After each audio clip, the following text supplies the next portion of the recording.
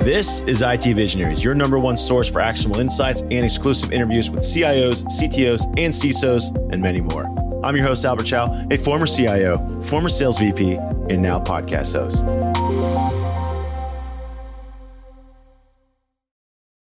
Welcome, everyone, to another episode of IT Visionaries. And today I have two guests joining us today. We have from AWS, his name is Mark Chen, and from Salesforce, Tom Cozzolino. Tom, Mark, welcome to the show. Happy to be here. Happy to be here. Hey, listen, if you're listening right now and you're not sure why I have two different guests on our show today, I want to know we're doing a little something different, a little something special. But before we dive into it, let's get to meet our new guests. Mark, let's start with you. AWS is a massive company. You can't just tell me you work there. You got to tell me what specifically you do there. We know AWS has many services, many SKUs, many everything. I mean, every time I look at the menu, I see something new, right? Mark, for yourself, what do you do at AWS? Great. Hi. So I'm the general manager for the CRM platform for AWS Sales and Marketing and Global Services. We use Salesforce as our main CRM, but we actually use Salesforce for many other things. And so for me, my team is actually kind of unique. We're the platform team. We look after making sure that Salesforce is running to operationally security integrations to our expectations at AWS level. Ideally, most customers of Salesforce don't have a team like ours. They let Salesforce take care of it.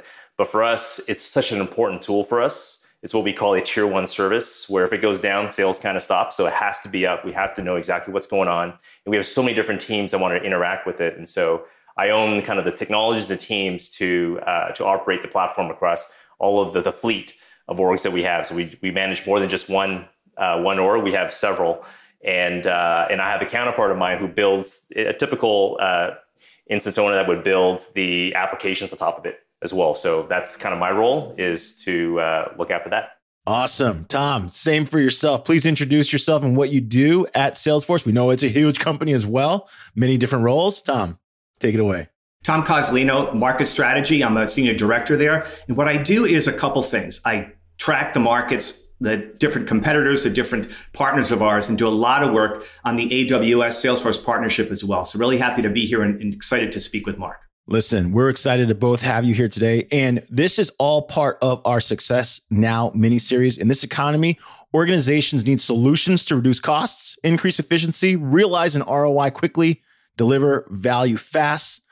This mini-series is about the focusing on how organizations are, like both of yours, are putting customers and driving enterprise success given a shifting economy. Tom, I know you study companies at a great length. I'm going to kick it over to you because you have such knowledge and expertise, and Mark has practitioner expertise. This is going to be a great conversation. I'm just here to facilitate. Tom, I'm going to kick it your way. Thanks, Albert. I'm raring to go. I'm dying to really dig deep in some of Mark's expertise and where he's going with his CRM implementation. So listen, we're all on the same page. We read the paper, we walk around all day. There's a difficult times. So Mark, tell me a little bit about the role that CRM plays, both in your company and in your mind as you go about, again, serving your internal customers and making AWS even more successful. Yeah, I think CRM is certainly at Amazon and AWS. We use Salesforce for definitely more than just CRM. And so we have several instances there. And so I kind of manage the platform that supports them all. But CRM is very critical for helping our sellers in our field be able to efficiently, just sell to their customers. And kind of our viewpoint of it is that this is the key tool that they have to be able to use, because it's hard how do you close these multi-million-dollar deals? It's very complicated. It requires a lot of coordination, and they need tools. And that's what we need to have our CRM do that. But you also got to use it right.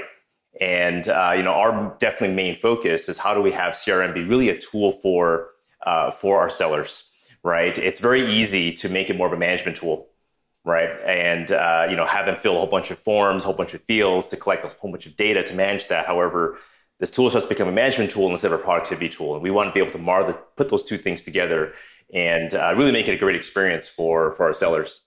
Now, Amazon is known for being completely customer obsessed. I buy stuff on the regular Amazon all the time. I know a lot about AWS, and it's all about what's the customer need? How do we keep them thrilled? How do we keep them excited and engaged? So what's your approach? What's your philosophy as you starting as the CRM as in a thing? How do you make that compelling for your internal customers? Yeah, I think, we're on a journey. kind of right now. I have a counterpart of mine who kind of really looks at the applications, and we both work together to create a great experience for our users. And the kind of way we view it is kind of working backwards. And the word we like to use is kind of make it consumer grade. And I come from I have 16 plus years at Amazon. Worked probably 7 years in the Amazon retail experience of the website. So we look at every single pixel, every single button, put a tremendous amount of thought into it to make it seamless, well understood.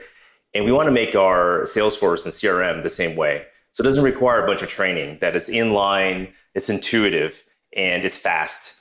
And these are all things that traditionally enterprise software, they don't think that. It's like, hey, look, it's your job, use it, right? But time is money, right? And that's one of the big focus areas that we have, is that just by improving productivity, having it go fast, more data will be naturally put in, and it'll overall help the customers be able to close our deals and be able to react fast to our customers' needs. Let's double click on one thing. So CRM can be notoriously difficult to use and difficult to put data into. I've got to sit there from a salesperson, type all this stuff in, et cetera. What's your approach to reducing the number of mistakes and really driving data quality? Because frankly, if the data in your CRM stinks, guess what? It's a waste of time. So what's your approach to that? Yeah, it's kind of garbage in, garbage out. No, that's definitely, it's a common problem. We have it too, right? And I think it first goes off with simpler is better, more is less in many ways. And so what we're embarking on is, we've been using this since the beginning of AWS. So it's definitely a lot of time has passed, a lot of fields collected, people have come and gone.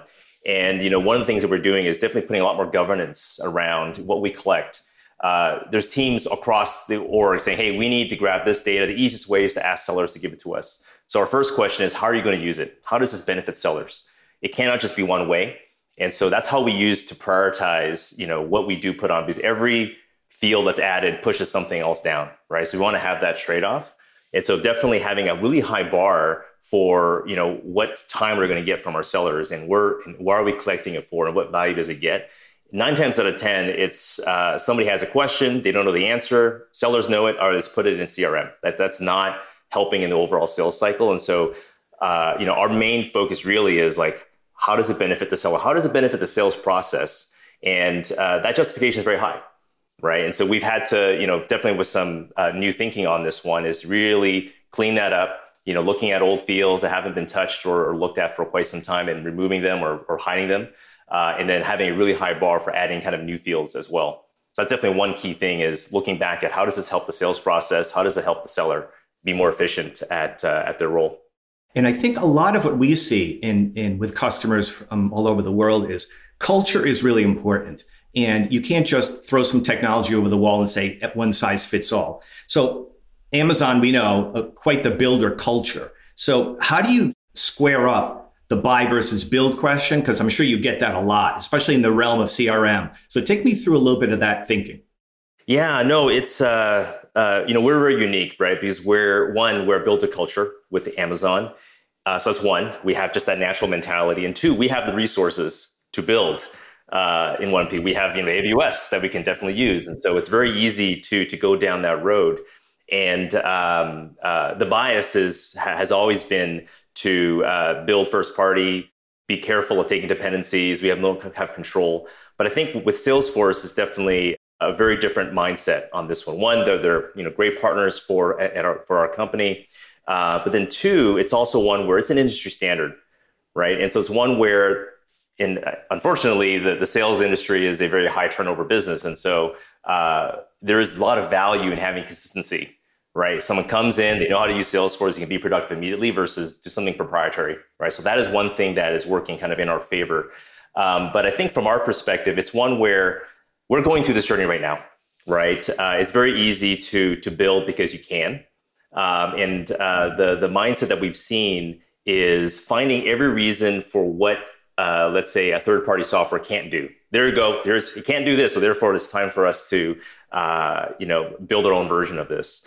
The question we really need to ask ourselves is, especially now we're trying to deliver value and move fast. I think the first thing is, one, is this problem something differentiated that we want to be able to spend our resources or precious resources to build, or can this be purchased? So is it strategic for us? right? That's the first question. And if it's not strategic, why are we spending our time building this when we can buy it and then we can take those resources and apply it to build new AWS services? So that's kind of like the calculus that we should be always thinking about, that opportunity cost. The second one is, even if there is, we're unique in that way, then we ask the question, well, do we need to be unique? What is the value of us being custom versus, how does the software work? Should we map ourselves to, what the software is capable of doing? And especially with Salesforce being an expert at kind of CRM, like we really should, when we go off the rails, we should really understand, like, do we really need to? Because there's going to be a huge cost to that in order to customize. So that's the second question that we also kind of ask ourselves as well. And the third thing is, all right, now we have this thing that, all right, it's really important, we got to do it. The question is, well, how much is that delta worth, right? Because for us to build that in first party, we kind of build everything else leading up to it. And that's a huge cost. And I think that's the one thing that we've seen, the difference between using third-party platforms and or Salesforce in particular versus building it ourselves, is that with Salesforce, you can just invest the team, build it, and then the maintenance is an admin, doing some small configuration, you're good to go. So it's like startup costs, and then it kind of tails down and you're good to go. When you build first party, you end up, the teams just get bigger over time, right? It's always the same team, more budget, more operations, and you keep on investing. And you're independently trying to build this functionality where you have an entire company, billion-dollar company, that's innovating on this product and learning from all the other customers. And so it's just logically, those are the kind of the macro things that we have to remind ourselves of. But it's very easy to just kind of ignore that. And so that's the part that we also really think about, is that delta. You need to justify that investment. Is that delta worth it? That 15% of extra value that we're getting above the 80-20 rule.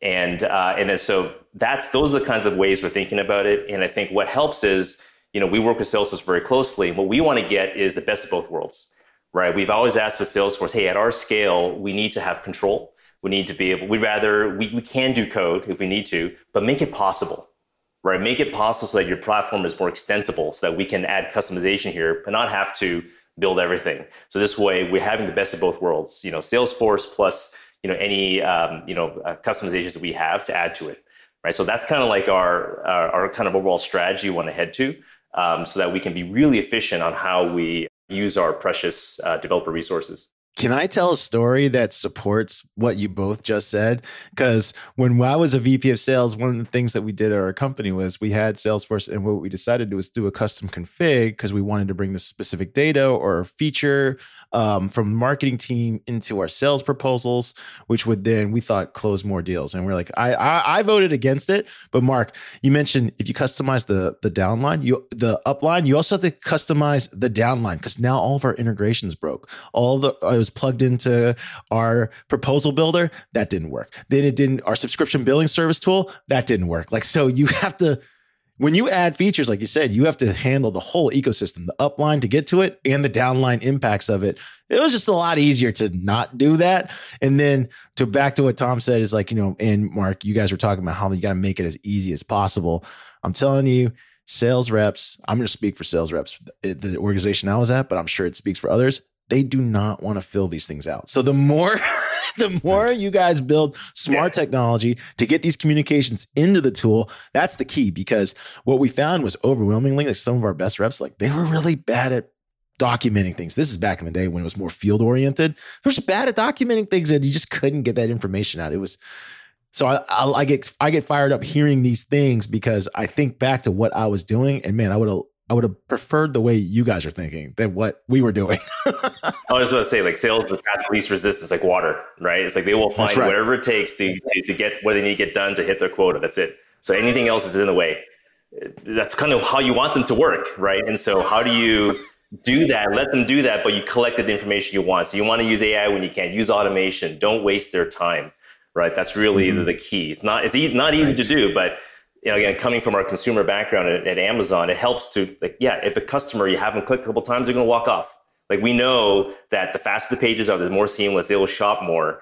And so that kind of concept, applies nicely to, running a CRM and to support sellers, right? It's a like CS agent, same thing. You want to be super efficient. They want to get their thing done and get in and get out. Yeah. So one other cultural point. So builder background, a lot of teams. I'm sure they don't all want the same thing, right? So how do you, again, sort of philosophically deal with, like because it seems like AWS is kind of a bunch of little startups, right? And so they all must have their own sort of ways to do things. We want this, we don't want that. So again, philosophically, we'll come back to it later at the end. How do you deal with some of that difference of demand and, what goes in and what doesn't go in a sense? The one thing that is interesting about AWS, and we've kind of pioneered the whole microservices, and that's how we do architecture, right? Which is how do we have smaller services that own a very certain specific function to have them talk to each other, right? And with Salesforce, traditionally, for most customers, it's a one instance, right? One org does everything. It's easier. Things talk to each other. But from our side, we're at such scale that the one org just it doesn't work for us, right? We have hundreds of developers changing code at the same time. Like, it's very difficult to build against these things.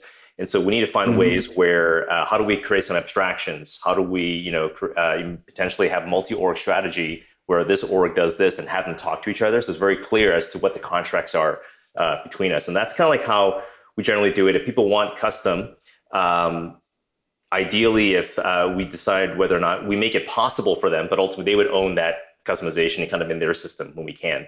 What we don't want to do is be a bottleneck. And so we try our best to build kind of these capabilities, these abstractions, these APIs to allow different teams to do what they need, but then also have right governance kind of as well. That really is the key. We definitely cannot go down a path of centralizing kind of everything, putting it all in one system.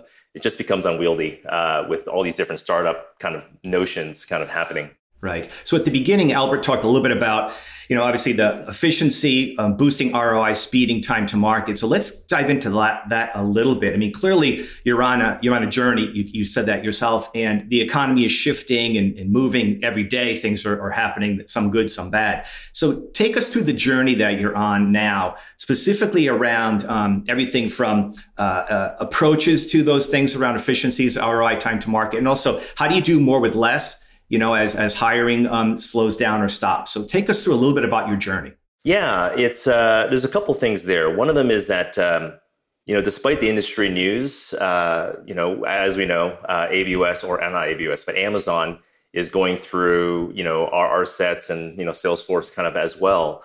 And the consistent theme across the board is we hired very, very quickly kind of during the pandemic, and it's not a surprise that we had to move so fast that technology couldn't keep up. So we had to use people in order to mitigate that, right? So now, given that growth has slowed down, there's a ton of opportunity for automation. So in many ways, from a tech standpoint, it's an opportunity for us because it makes it that much more important to invest in the tech to automate these areas. That's the one thing we're looking at now, is looking at all of the manual copy paste, all the business workflows that are currently done by human beings. And how do we automate that, right? With platforms like Salesforce, and how do we invest more in technology to do that? So that's one kind of quote unquote opportunity for the tech folks, maybe not so much so for the operations folks, but really one is that, but also making them more efficient, do more with less. That's one piece of it, just more automation. And also being smart, using AI and ML when we can, so that there's even less, human beings that necessarily be involved. So that's definitely one piece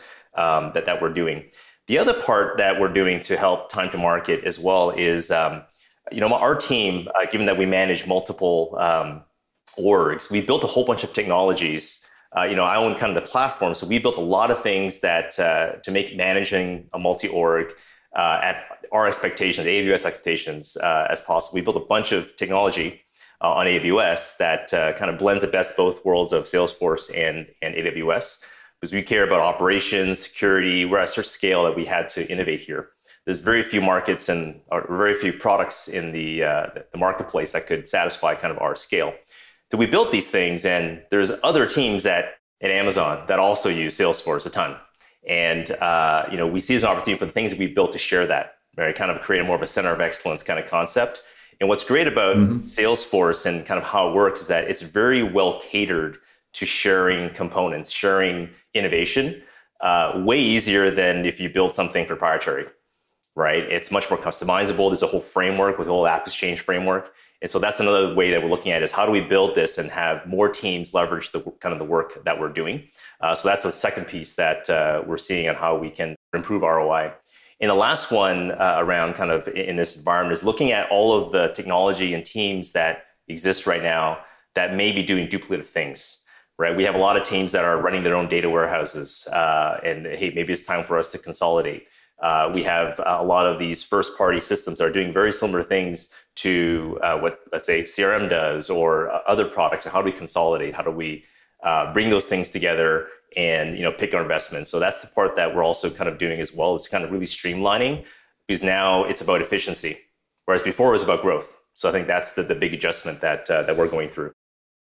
And you talked a lot about automation and about the opportunities that, sometimes things happen and it provides opportunities that you hadn't expected. So if anything, I'd imagine you have more projects than you know what to do, because everybody says, hey, automate this or do that or make this easier or what have you. So how do you go about setting a priority on that? I mean, do you do a cost benefit analysis? Do you just throw some stuff together and pull an MVP out and then see where it goes? What's the approach, again, to turboing the right set of things? Yeah, no, that's a great question. And at Amazon, we kind of run our business with free cash flow, right? So it's not accounting books. Like, free cash flow makes it very clear what you're trying to do there. So it's revenue, cost, et cetera.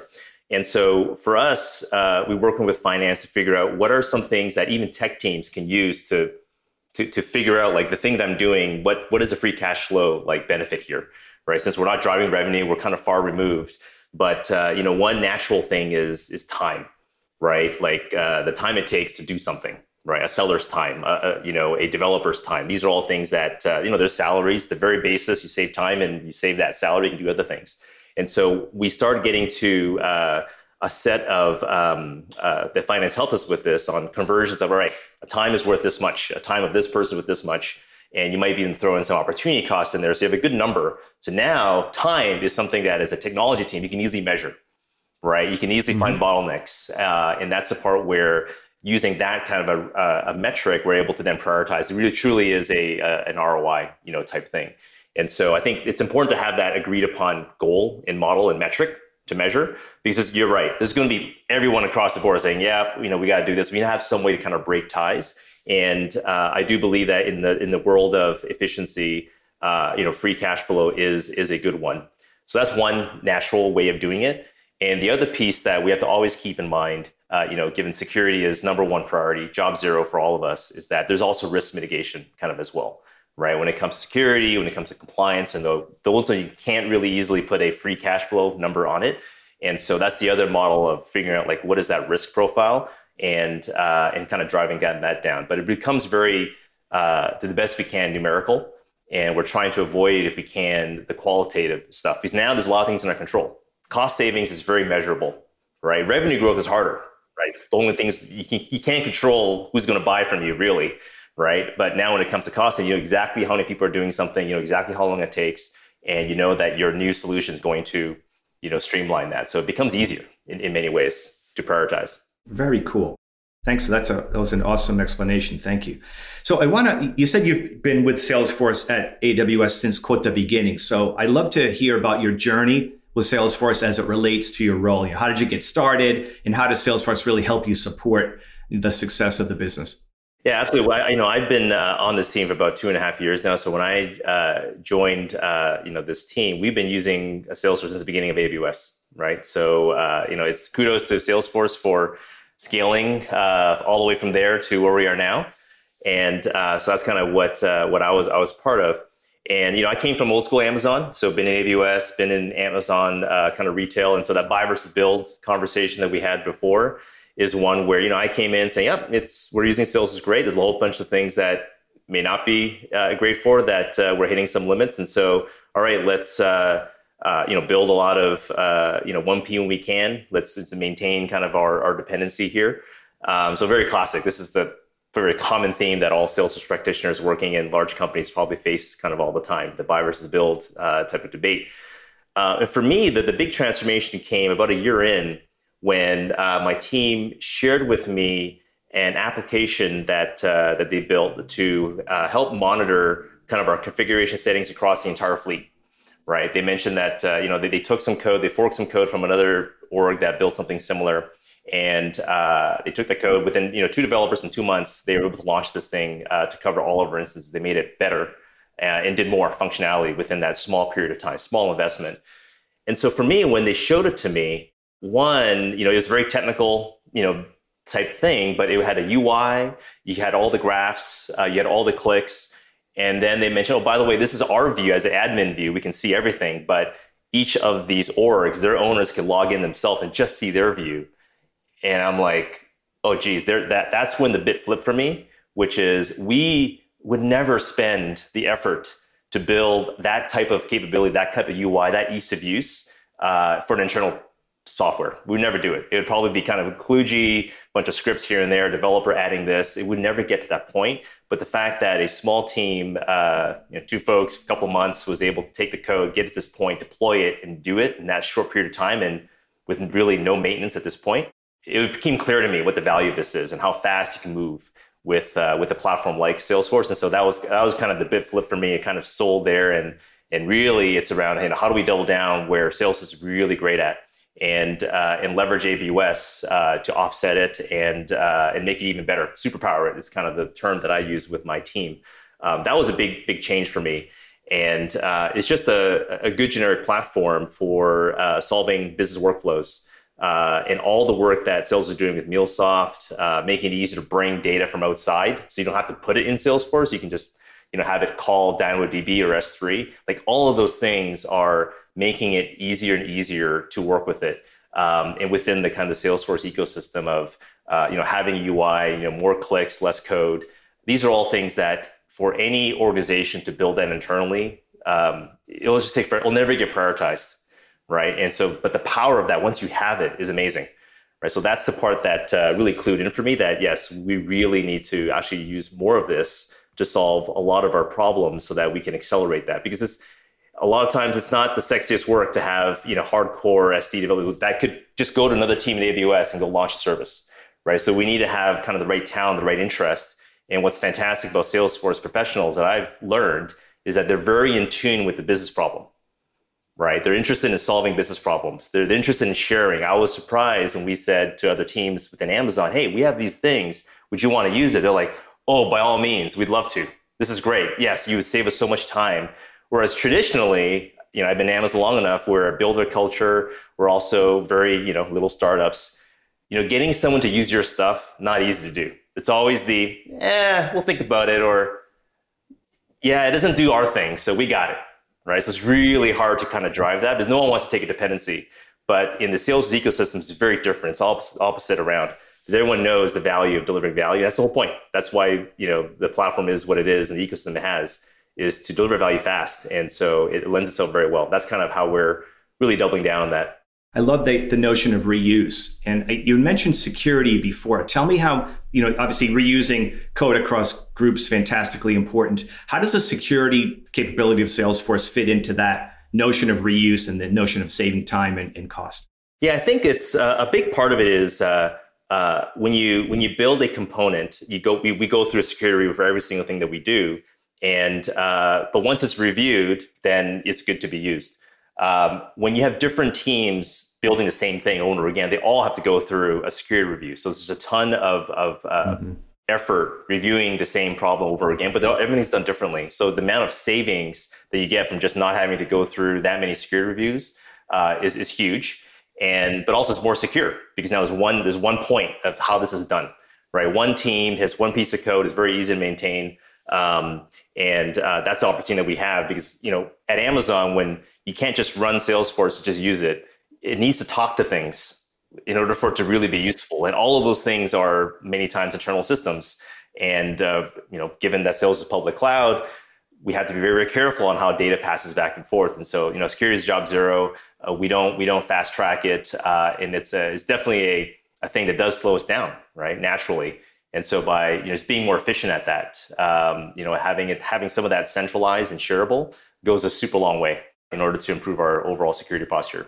Mark, can I say that what you just said is exactly how big companies think with the security reviews thing? I mean, bravo, because I'm telling you right now, if like a company's policy was, hey, if you introduce a new part of technology, like if they told its workers, like, hey, if you introduce a new part of technology, you actually have to lead the security review. I'm telling you, nothing would get integrated. Nothing. Because it's so painful. That's right. It's so bad.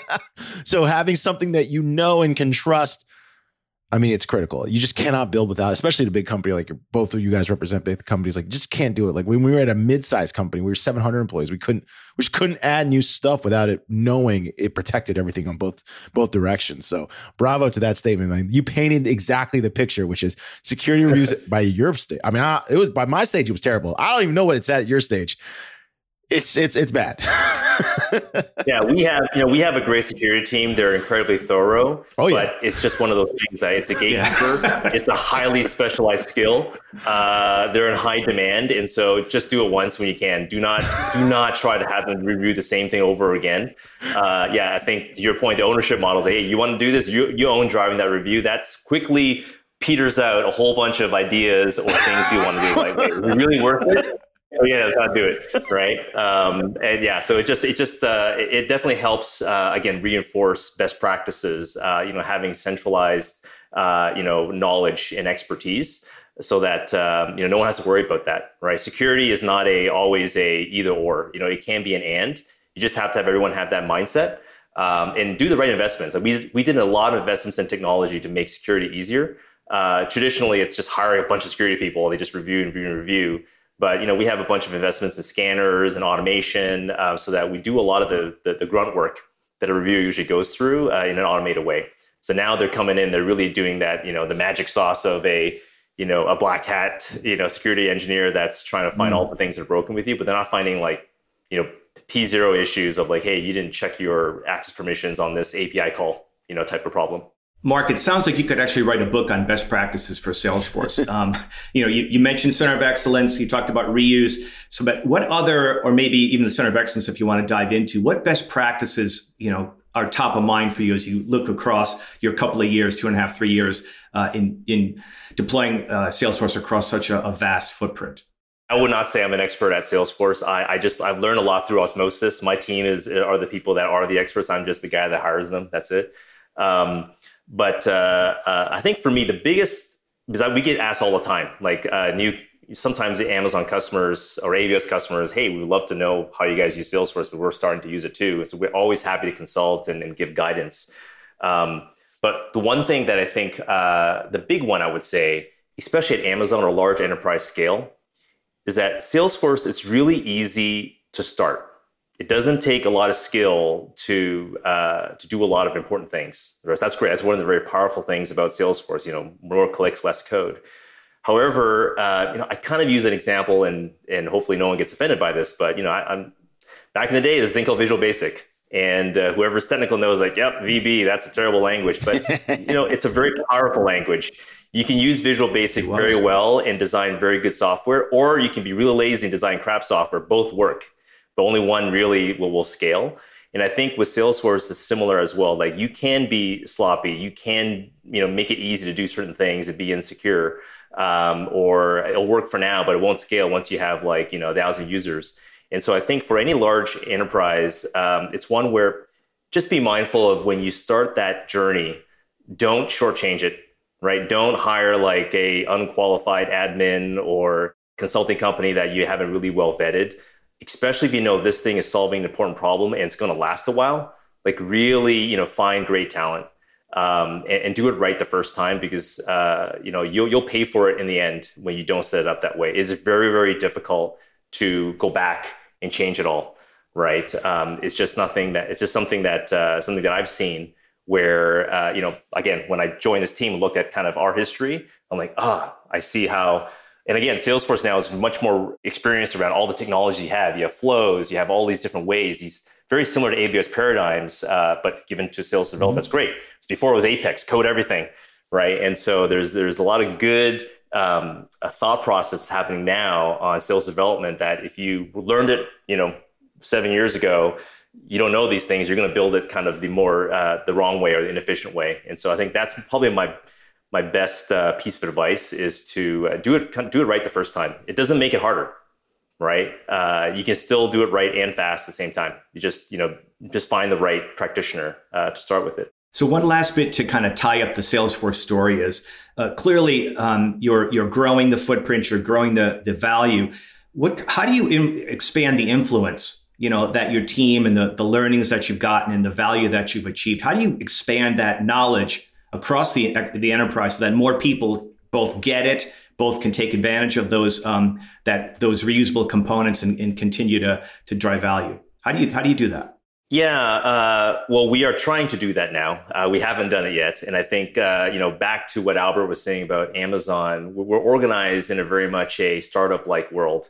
We have a notion kind of an STO, a single-threaded owner. So you have teams that are like, this is the box I play in, and here's my goal, and I'm going to just focus on that, reduce as many dependencies as I can. It's got us to where we are, which is fantastic. The only downside is that it gets a little bit harder to have anything centralized. How can we all sing the same tune? We're very, very mindful when we start creating these kind of centralized kind of mechanisms. And so one of the things that naturally has happened is every team, has their problem. They can spin up an instance, hire their own people.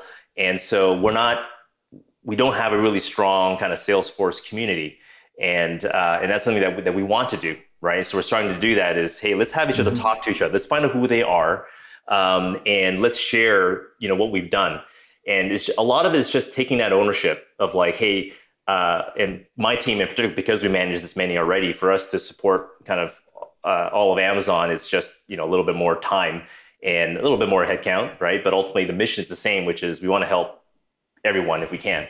And it's just really, just taking ownership of driving that community, right? Who's going to set up the mailing list? Who's going to set up the place where we can ask questions, the Q&A, right? Where is the repository of all the software people have built, and who are the contacts they can do? So I think that something simple like that can go a long way. Again, another special thing that I discovered with Salesforce as I've learned in this journey as well, and I went to Dreamforce earlier this year or last year, is that just the sense of community is natural. Like sharing is caring. I think that's a very common phrase that Salesforce has.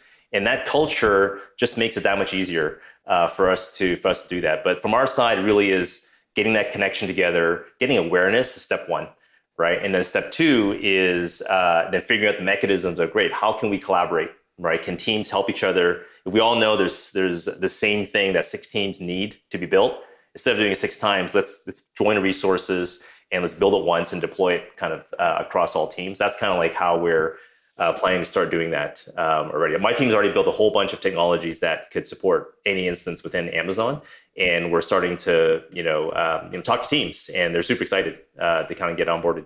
Gentlemen, I want to say thank you, Tom. Thank you, Mark, for joining us today on IT Visionaries. Thanks for asking these great questions, Tom. When I hear these stories, it just brings me back to I mean, obviously AWS and Salesforce so far ahead from where I think a lot of our listeners are, but for half our listeners, we know that there are VPs and C-suite of tech companies that are growing, between probably 500 employees to, let's say, 10,000. And for them, hearing these stories, these war stories, I think is exactly what they need to hear right now, which is in a time where, Mark, you kind of hit the nail on the head. I think Amazon's always had that culture of like, hey, you got to do more with less. But I think now everyone's being told the same thing. You know what I mean? Like, I think everyone's being told that message. So I think it was great for you guys sharing your insights and wisdom here. Before you go, one of the things we like to do here at IT Visionaries is a little something we call the lightning round. The lightning round is brought to us by Salesforce Platform. Mark, this is where we ask you short questions outside of the world of work so our audience get to know you better. And I'm going to include Tom and treat you like a guest as well, because you guys are both interesting people and we got to learn more about you. You guys both ready? Go for it, man. I hope you asked the right ones. Hey, listen, if you can't answer these questions, we got problems. You'll be fine. Hey, listen, you guys both have really interesting backgrounds, like literally in the background of your videos. Mark, let's start with you. You look like you got some type of figurine collection. What are those things? Oh, boy. So they're not mine. They're my wife, but they're my wife's, and they're called Bear Bricks. They are a collector's item, kind of like if you're a sneakerhead, you'll know what these things are. They're like little plastic bears. They're made in Japan. They collab with different types of artists, and here's two of the DJs, Daft Punk right there. That's Daft Punk. So all the same size. Yeah, there you go, exactly. And I got for folks who know Banksy, this is a Banksy one, so that's like a limited edition one kind of as well. So for me, I'm like, what are these things? You're spending hundreds of dollars on these. I was like, these are toys. This is plastic. But then she showed me StockX, introduced me to the world of StockX, and realized that her little collection here is actually, worth, went up in value by $1,000. I'm like, okay, I'm not going to comment on it. This is an asset. So, all right. But that's what that is. People ask all the time. I'm like, yeah, it's my wife's conversation starter. I wish I was cool like her, but, hey, I've never seen or heard of these things, but as a dad, just a collector, my son is a collector of Pokemon cards. Like, he showed me what some of these things go for. And I'm like, I guess. Like, Tom, you have something interesting in the background. It looks like older movie posters, but I recognize Spaceballs, and I think, so I'm assuming you're a movie buff. Give us an idea. What are these posters about? I love old movies. These are vintage posters from Spaceballs and Silent Movie, a lesser known Mel Brooks movie. Love comedies, love old Hollywood. I've got stuff on the walls here, autographs, all kinds of things, but kind of a curator and a collector for many, many years. And I just love things that are real and things that are, from a moment in time. There you go. Well, listen, it was fun having you both do a guest spot on IT Visionaries. It was great learning about AWS. It's always great hearing from Salesforce team about what's happening behind the scenes of this technology. And of course, what's happening to all of us right now in the business worlds. I want to say thank you both for joining us today on IT Visionaries. I think our episode could keep going, but unfortunately we do have a time cap. Mark, thank you for joining us today. And Tom, thank you for guest hosting. It was great. My pleasure. Thank you. Thanks, Mark. Thank you.